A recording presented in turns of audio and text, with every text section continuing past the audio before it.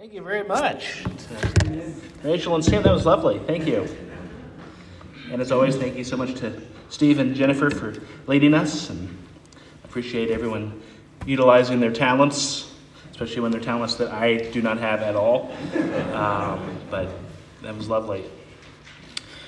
I was thinking this morning when I was driving here of how I feel like Christmas time and the few weeks before Easter for a pastor about the busiest time of the year. And I know for many people here, this is also a busy time getting ready for planting and people who have jobs and other aspects of agriculture. And it's just a busy time for many of us. And so if you're just stressed out right now and thinking of everything that needs to be done and not feeling like you have enough time to get it done, that it'll pass. Just go one day at a time, and we'll get through it. Also wanted to mention again, I mentioned this last week, the directory. We're updating the directory. I can promise you it's not going to be done before Easter, just, again, with everything going on. But it is in the works. I still am getting updates, so if you do have any updates, changes in phone numbers, changes in address, anything else that you want to change, if you want to change your picture, send that stuff to me, and we'll have that in the updated version of the directory. But excited to have that. John chapter 18 is where we'll be this morning. If you would join me in our passage. John chapter 18, verses 28. I'm going to read through the end of the chapter, although we're not actually going to cover that entire section today. Then they led Jesus from the house of Caiaphas to the governor's headquarters. It was early morning. They themselves did not enter the governor's headquarters so that they would not be defiled but could eat the Passover. So Pilate went outside to them and said, "What accusation do you bring against this man?" They answered him, "If this man were not doing evil, we would not have delivered him over to you." Pilate said to them, "Take him yourselves and judge him by your own law." The Jews said to him, "It is not lawful for us to put anyone to death." This was to fulfill the word that Jesus had spoken, to show by what kind of death he was going to die. So Pilate entered his headquarters again and called Jesus and said to him, "Are you the king of the Jews?" Jesus answered, "Do you say this of your own accord, or did others say it to you about me?" Pilate answered, "Am I a Jew? Your own nation and the chief priests have delivered you over to me. What have you done?" Jesus answered, "My kingdom is not of this world. If my kingdom were of this world, my servants would have been fighting that I might not be delivered over to the Jews. But my kingdom is not of this world." Then Pilate said to him, "So you are a king?" Jesus answered, "You say that I am a king. For this purpose I was born, and for this purpose I have come into the world to bear witness to the truth. Everyone who is of the truth listens to my voice." Pilate said to him, "What is truth?" After he said this, he went back outside to the Jews and told them, "I find no guilt in him. But you have a custom that I should release one man for you at the Passover. So do you want me to release to you the king of the Jews?" They cried out again, "Not this man, but Barabbas." Now, Barabbas was a robber. Would you pray with me? Our Heavenly Father, we thank you so much for this day, and we praise you for your many blessings that we have in our lives. Lord, we want to continue to pray for the Eisenman family and the loss of this great niece. Lord, we pray for her parents and grandparents. Lord, again, such a heartbreaking time of mourning and grief, and we continue to lift them up.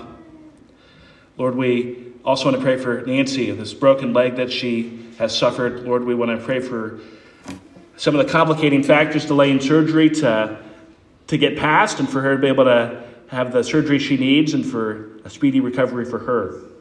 Lord, we also continue to pray for Kay as she's in the hospital, Lord, and we're thankful that they have some more answers, but just continue to pray for treatment and for her to respond well to that, and Lord, to be able to be home soon. Lord, we thank you again that we have the opportunity to come together today to magnify your great name, to worship your great name. In Jesus' name we pray. Amen. So we return to the Gospel of John after taking a 1-week hiatus to talk about the biblical theme of kingship last week. And we'll touch again on that theme today as we study in chapter 18. I won't get into too much detail in recapping last week, but for those who weren't here, we talked through various Old Testament passages and saw this developing theme of kingship, where God is the ultimate king of the universe, who appoints the first two people, Adam and Eve, as his vice regents, or the king and queen of the earth. In Genesis 3, they lose the kingdom due to sin, but in that same chapter, Genesis 3, God promises a coming offspring of the woman who, as the Old Testament unfolds, we learn that he will be a king and that he will be born in the line of David. This theme of a Davidic king gets picked up in the prophets, where the idea of a Davidic king is further developed as one who will be a servant of the Lord, who will suffer. In other words, we will have a king who is also the suffering servant. And last week, our focus was almost exclusively in the Old Testament. And again, we will revisit that theme again today as we study John chapter 18. In today's passage, the theme of kingship will come up as Jesus is confronted by the Roman governor, a man named Pontius Pilate. And in this passage, we will see Christ's heavenly kingdom coming into conflict with an earthly kingdom. And we'll look at this passage today in 3 scenes. We'll see Jesus brought before Pilate, Pilate's interaction with the Jewish ruling council, and Pilate's interaction with Jesus. Through the rest of chapter 18 into chapter 19, we have a series of scenes that take place at the headquarters of Pilate, where the scenes change and are divided between Pilate coming outside of his headquarters to talk to the Jewish leadership, and then going back inside to speak with Jesus directly. And so that's kind of what divides up the rest of chapter 18 all the way up until Jesus is delivered to be crucified. This changing of locations. But with that background, we'll jump into our first scene today, and we'll look at Jesus being brought before Pilate, beginning in verse 28. Then they led Jesus to the house of Caiaphas. Then they led Jesus from the house of Caiaphas to the governor's headquarters. It was early morning. They themselves did not enter the governor's headquarters so that they would not be defiled, but could eat the Passover. Now, verse 28 is a pretty long verse, and there's a lot to unpack because it's transitioning between what came before it and to the next part of the passage. When we were last in John a couple weeks ago, we saw that Jesus had been arrested and brought to a man named Annas. And we mentioned at the time that Annas was the former high priest and the father-in-law of Caiaphas, who was the current high priest. And in John 18, verse 24, when Jesus is being interrogated by Annas, Annas eventually sends him to Caiaphas. I know there's a lot of back and forth. As the high priest, Caiaphas was also the head of the Jewish ruling council, for those of you who know the name of it, the Sanhedrin. Now, the Gospels of Matthew, Mark, and Luke record Jesus being tried before the council, but that scene is omitted in John's Gospel. In Matthew, Mark, and Luke, the scene, it's a kangaroo court, if you've ever heard that term. It's a show trial, where they keep trotting out different witnesses against Jesus for the purpose of convicting Jesus, but their testimonies don't even agree. At first, they're unable to bring any charges against Jesus because of conflicting witnesses. But ultimately, they accuse Jesus of blasphemy. Why does John leave that out? We don't know why exactly. But I actually think it's interesting that John does leave that scene out. Because in John's recording of events, Jesus goes directly from Annas. Caiaphas and the Sanhedrin are basically skipped over, and we next pick up with Jesus being brought to Pilate. Perhaps John doesn't record the trial for 2 reasons. First, because John knew the story was already out there in the other Gospels. Second, because ultimately the trial before Caiaphas and the Sanhedrin was an illegitimate trial, where the Sanhedrin were ultimately going to bring Jesus to Pilate no matter what. And so in some sense, the trial doesn't really matter, because they had already decided the verdict before they began. John still captures the ultimate force that the Jewish council brings Jesus before the Roman governor on trumped-up charges. And that's where verse 28 picks up, at the Roman headquarters of Pilate. John adds the note, "They themselves did not enter the governor's headquarters so that they would not be defiled but could eat the Passover." Now, the point John is making there is reminding us that the Jewish council, the Jewish people, had strict ceremonial laws of cleansing. Being the time of the year for Passover, the council members did not want to defile themselves by going into a non-Jewish, unclean, Gentile environment. And because they cared so much about the purity of the Old Testament law, they stay outside. Now, if that isn't the irony of ironies, they can't bring themselves to dare violate the purification standards while they're seeking to have an innocent man executed. And in a further ratcheting up of the irony, the council doesn't want to violate the Passover while they're seeking to have Jesus, who is the true Passover lamb, led to his own slaughter. It's the pinnacle of hypocrisy. Appearing to be devoutly religious, but inwardly plotting, inwardly having hatred for someone. So often, we can present the right appearance on the outside, but be totally fraudulent at heart. By outward appearances, it would have looked like the ruling council had deep reverence for the law when it was the heart that matters. Our society has a tendency to put so much more emphasis on outward actions than inward transformation. In one way, that makes sense, because we see what people do when we can't look into the souls of other people. But the danger is that we can have a society that becomes all about performance. But if it's not coming from faith, then it doesn't save us, because we are not justified by works of the law, but by faith in Jesus Christ. There are plenty of nice, moral people who are strangers to Jesus and dead in their sins. The Sanhedrin appeared to be morally reverent. In an earlier scene during the ministry of Jesus, he warns the Pharisees of their own external righteousness while being devoid of internal holiness. In the Gospel of Matthew, chapter 23, verses 25 and 26, Jesus says, "Woe to you, scribes and Pharisees, hypocrites! For you clean the outside of the cup and the plate, but inside they are full of greed and self-indulgence. You blind Pharisee, first clean the inside of the cup and the plate, that the outside also may be clean." So there Jesus is using a metaphor of a clean dish.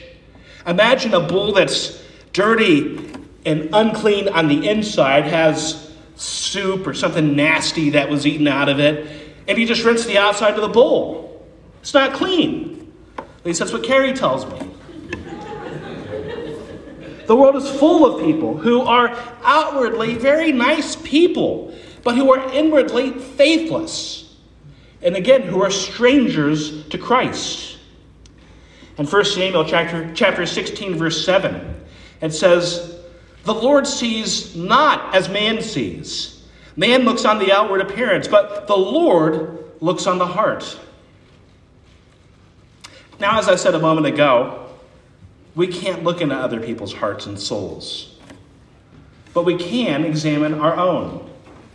That's the challenge which the Apostle Paul gave to the church at Corinth in 2 Corinthians chapter 13, verse 5, when he said, "Examine yourselves to see whether you are in the faith.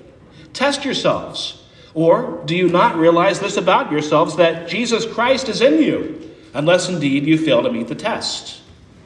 that we need to examine our own hearts.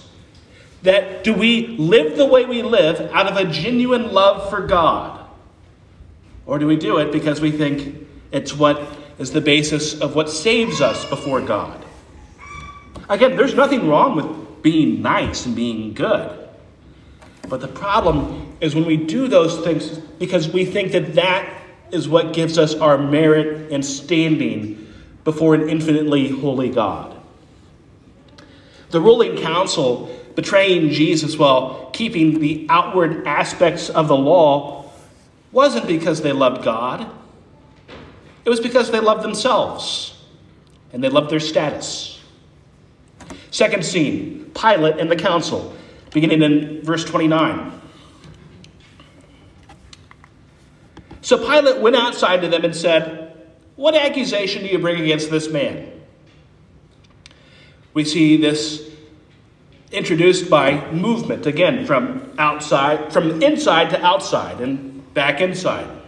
Pilate comes out, he addresses the assembly. A few historical notes on this man, Pontius Pilate. He was a Roman regional governor. First century Jewish historians who write about him, like Josephus and Philo, talk about his brutality. Of Pilate, Philo describes him as of spiteful disposition and an exceedingly wrathful man. He also described Pilate as being corrupt. Pilate was himself not Jewish and was more loyal to Roman pagan religion rather than to Jewish beliefs. There were several violent conflicts with the Jews during his tenure. Josephus records a crackdown of Samaritan Jews during Pilate's reign. The Gospel of Luke makes reference almost in passing to another heavy-handed military event between Pilate and the Jews. Luke chapter 13, verse 1. There were some present at that very time who told him about, referring to Jesus, who told Jesus about the Galileans whose blood Pilate had mingled with their sacrifice. That's confusing wording. And again, that comes in the middle of the end of chapter 12 and going into chapter 13, which is a section where Jesus is teaching. And then, again, almost as an aside, Luke quickly mentions this and doesn't revisit it. But what he seems to be saying is that there were Jews who were offering sacrifices in accordance with the Old Testament laws, who Pilate had killed. And then to further dishonor and defile these people, he took some of their blood and had it mixed with the blood of the animal sacrifices that they were offering. Again, to defile the people. Pilate did several things during his reign which led to backlash from the Jewish people in his territory. He put images of the Roman emperor up in Jerusalem. He used gold from the temple to finance the Roman aqueduct, or part of the Roman aqueduct.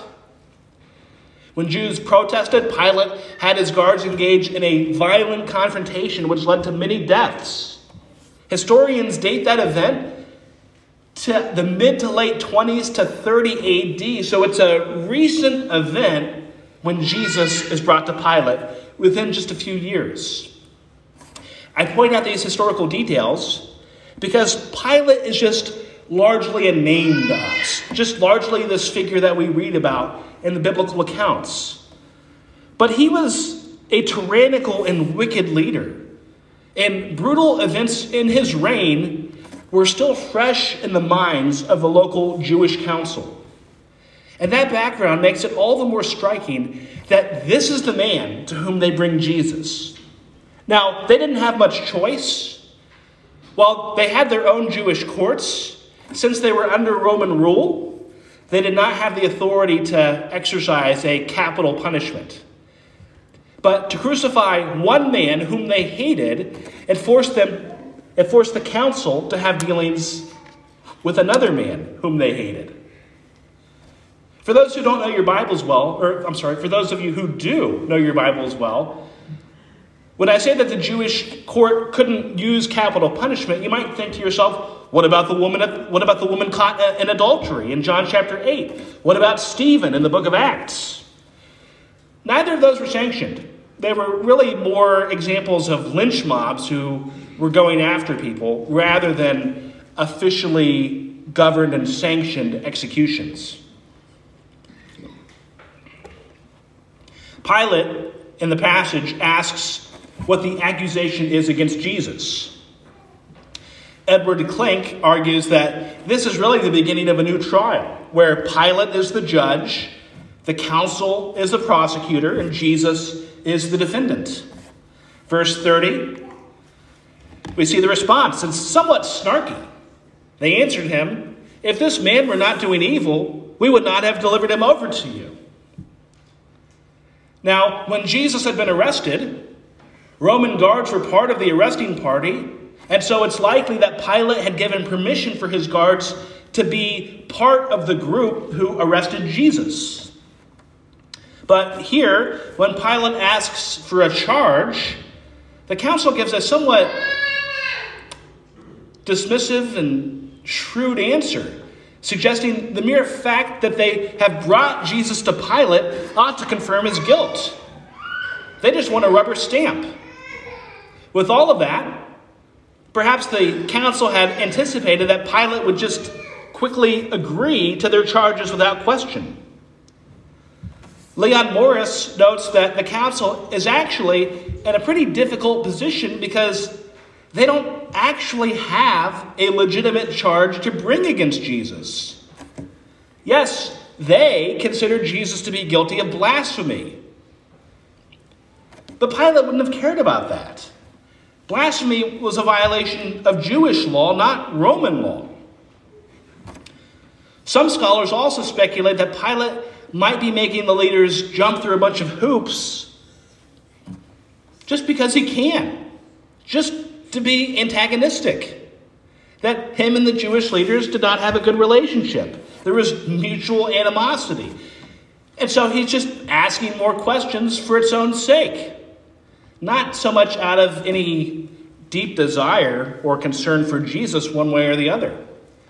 Now that's speculative, but I think verse 31 adds credence to that idea. Pilate said to them, "Take him yourselves and judge him by your own law." The Jews said to him, "It is not lawful for us to put anyone to death." Again, that seems to be almost mocking the council.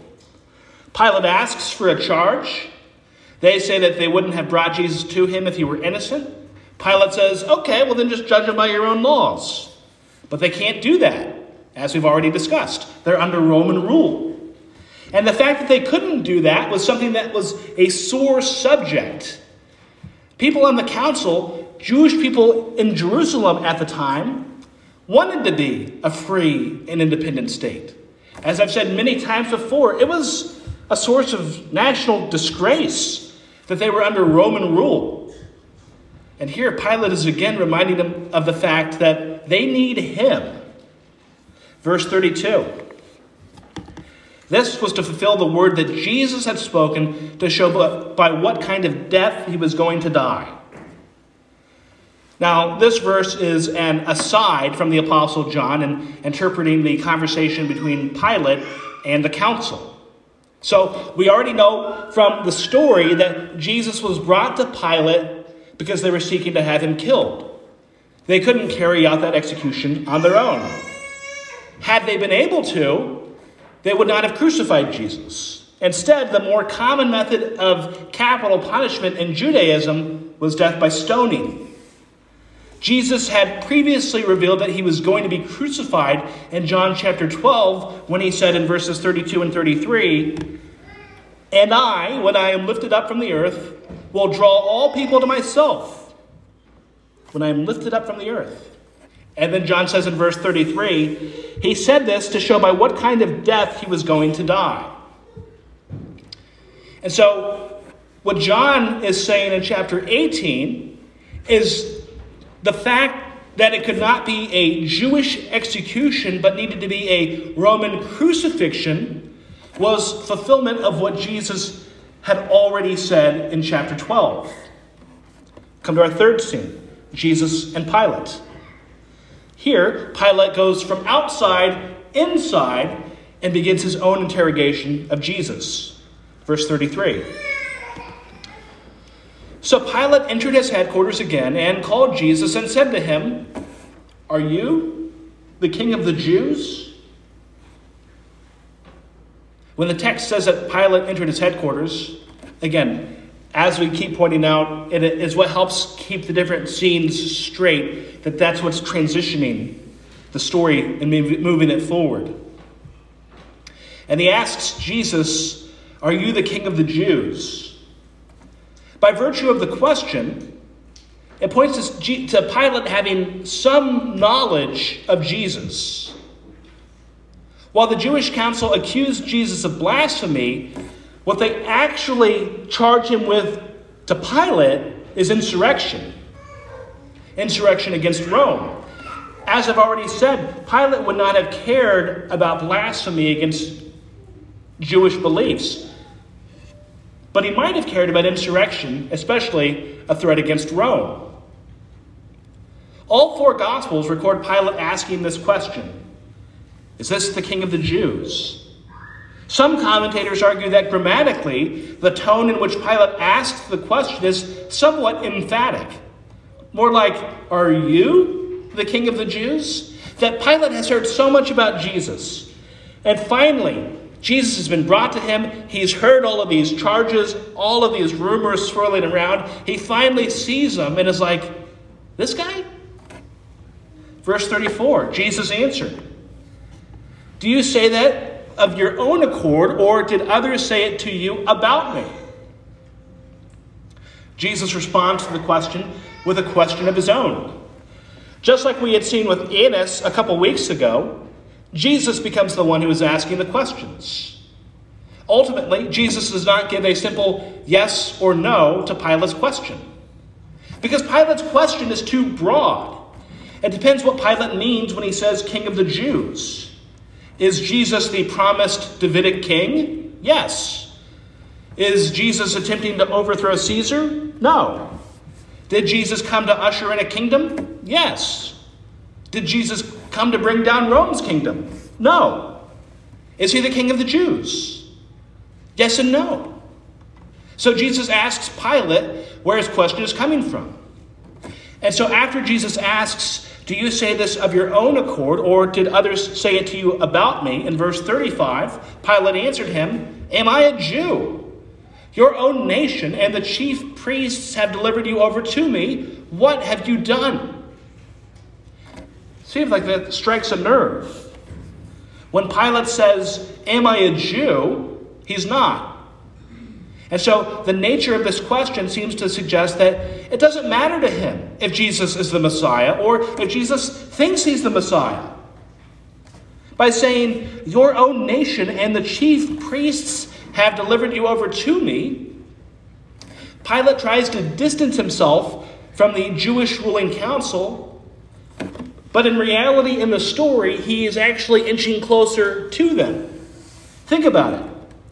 A few weeks ago, when we talked about Jesus being arrested by temple guards and Roman guards, at the time, we talked about how that was meant to be a symbol of the world. That you have the conspiratory arrest perpetrated by the Jewish leadership and by the Roman guards. There you have represented Jews and Gentiles. It's symbolic of the world.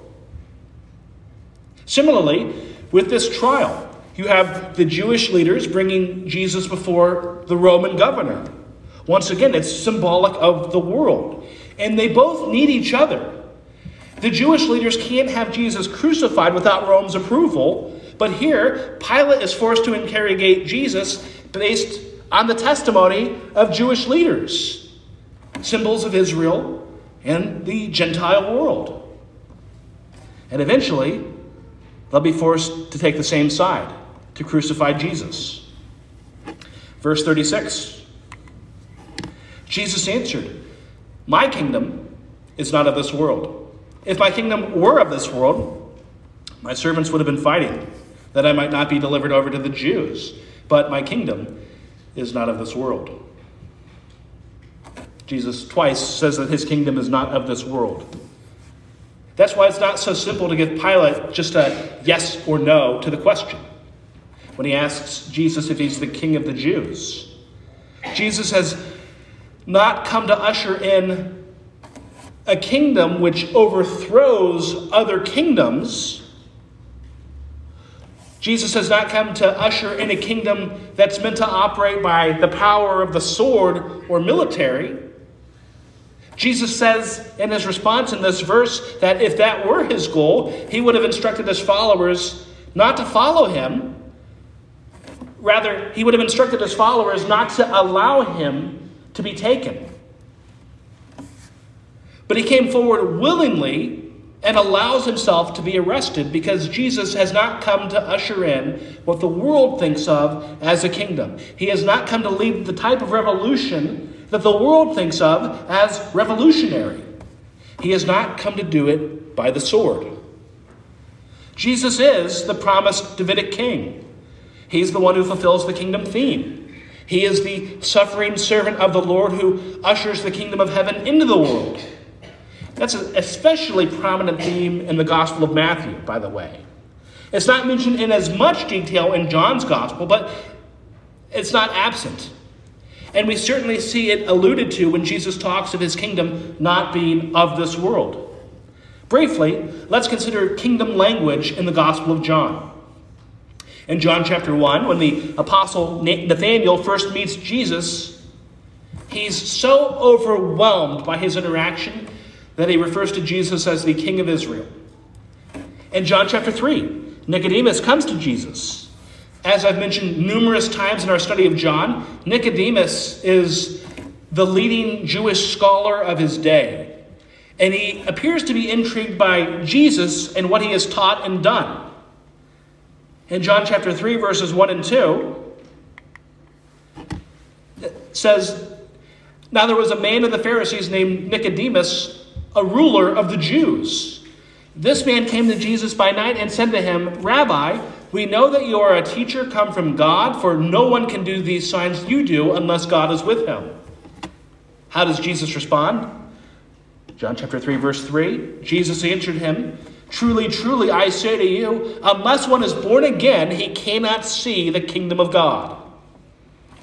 Jesus will say the same thing a couple verses later in response to spiritual rebirth as a prerequisite for entering the kingdom of God. In John 6, Jesus has gained so much popularity that there are Israelites who want to make him king by force. That's significant, as we've also mentioned before. The Israelites' views in the first century of a coming Messiah often revolve around an earthly king who would lead Israel to independence against Rome. And so the people see Jesus and they want him to be their king. John chapter 6, verse 15.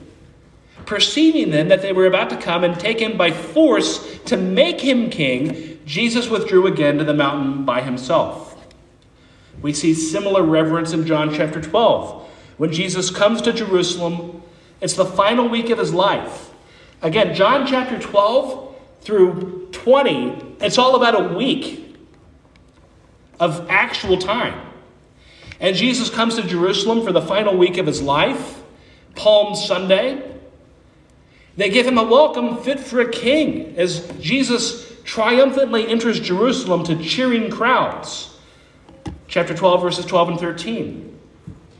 The next day, the large crowd that had come to the feast heard that Jesus was coming to Jerusalem. So they took branches of palm trees and went out to meet him, crying out, "Hosanna! Blessed is he who comes in the name of the Lord, even the King of Israel." Jesus is the king whose kingdom is not of this world. Lord willing, the plan next week is to continue to visit this kingdom theme. But for today, I want to close with this. You have Jesus and you have Rome. And this is an idea that I'm borrowing from Tim Keller in a sermon that he delivered on this passage. To that time in history, Rome was the greatest example of military, political, and cultural power that the world had ever seen. And Pontius Pilate, one of their governors, is looking Jesus in the eye. The church versus the state. Everything we see about Jesus during his ministry is humble. He's born in humble circumstances to an average family. There's no room for him in the inn. Born in an obscure little town called Bethlehem, not Rome, not Jerusalem. Takes the job of a carpenter. Humble. Nothing wrong with that job, but humble. You see the group of people who he has as his friends. They're not the best and brightest. Pretty average group.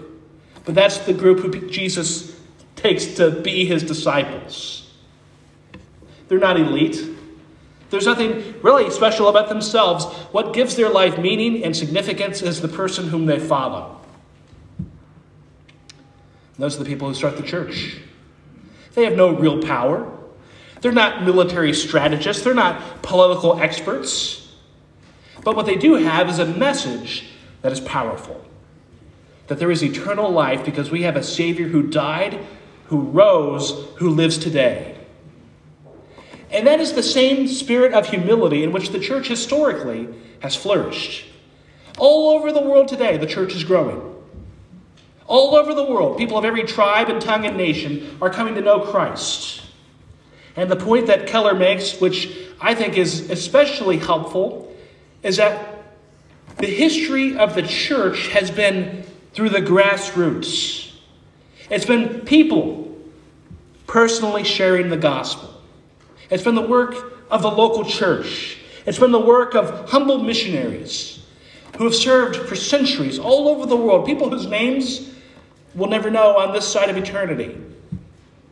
Now, contrast that with the many centuries in Europe where they tried to force Christianity. You had state churches. Everyone was a Christian because you had to be. Guess what? In Europe today, the church is dying because you can't force the gospel. You can't force faith. Yeah, you can force compliance. You can force people to follow the rules if they don't want to suffer the consequences.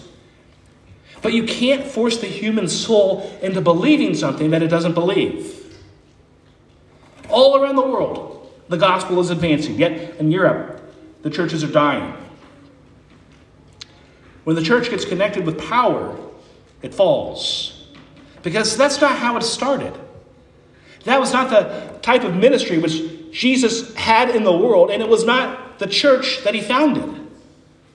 Europe got away from that vision, and you have a continent largely in spiritual darkness. Earlier in this sermon, I talked about appearances, how groups like the Pharisees and the Jewish ruling council kept up the appearance of being deeply religious people when really they weren't. There are plenty of nice, moral people who are strangers to Jesus, who are lost in their sins. We often look around at the world and we see the sin that is all around us, and it's terrible. And it's something that we should lament, we should mourn, we should grieve. But it's a symptom, not a disease. The disease is a world and a society that doesn't know the gospel. And the cure is not morality. The cure is the gospel and the lives which are transformed by knowing Jesus.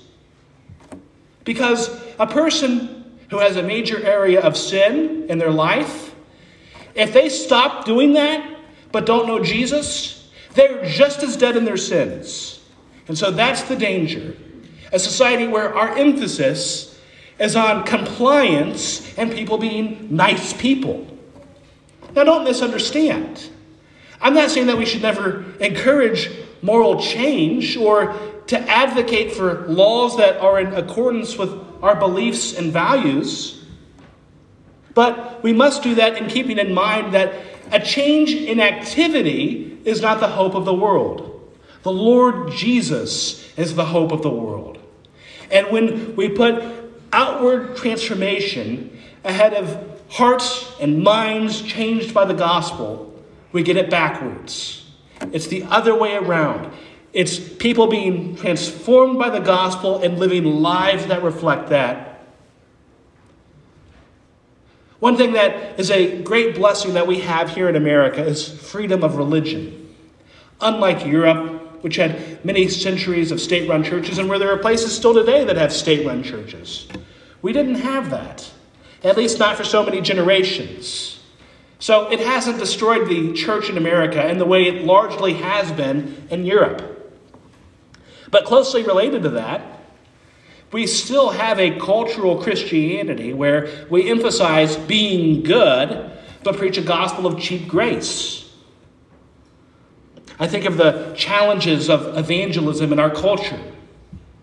It's not so surprising when you really think about it, that we have a cultural Christianity where anyone can simply claim to be a Christian, and if they're nice, we assume that they are. And we've had generations of that mindset, which has created a society of people who assume faith and devalue preaching the gospel. But that is our hope, and that is our calling, to share that message, to know that message. Do you have one person in your life who doesn't know Jesus, who you're praying for? Something we talked about a few weeks ago at our evangelism training. Do you have one person in your life who doesn't know Jesus, who you're looking for opportunities to share him with? That's how the gospel gets spread. That's how the gospel advances. It doesn't happen through the state. It doesn't happen through politics or laws that we might even support. It doesn't happen through being moral. It happens through faith in Christ. And may we be a church who shares that message with the world. We so naturally oppose authority. Jesus didn't come to be a dictator, but he came into the world as a humble servant who laid down his life and who welcomes all who believe in him and to know the true life that are found in him, to the glory of God. Would you pray with me? Our Heavenly Father, we do thank you so much that we have a great Savior. Lord, that we are imperfect people. We might be nice people even, but we're still imperfect. We're still sinful. We still rebel against you. Lord, it's a price, it's a debt that we have racked up that we could never repay. But we have a Savior who gave his life so that we could have eternal life. He paid the price for our sins so that we could be forgiven. And may we believe in that. And may we share that with others. In his name we pray. Amen.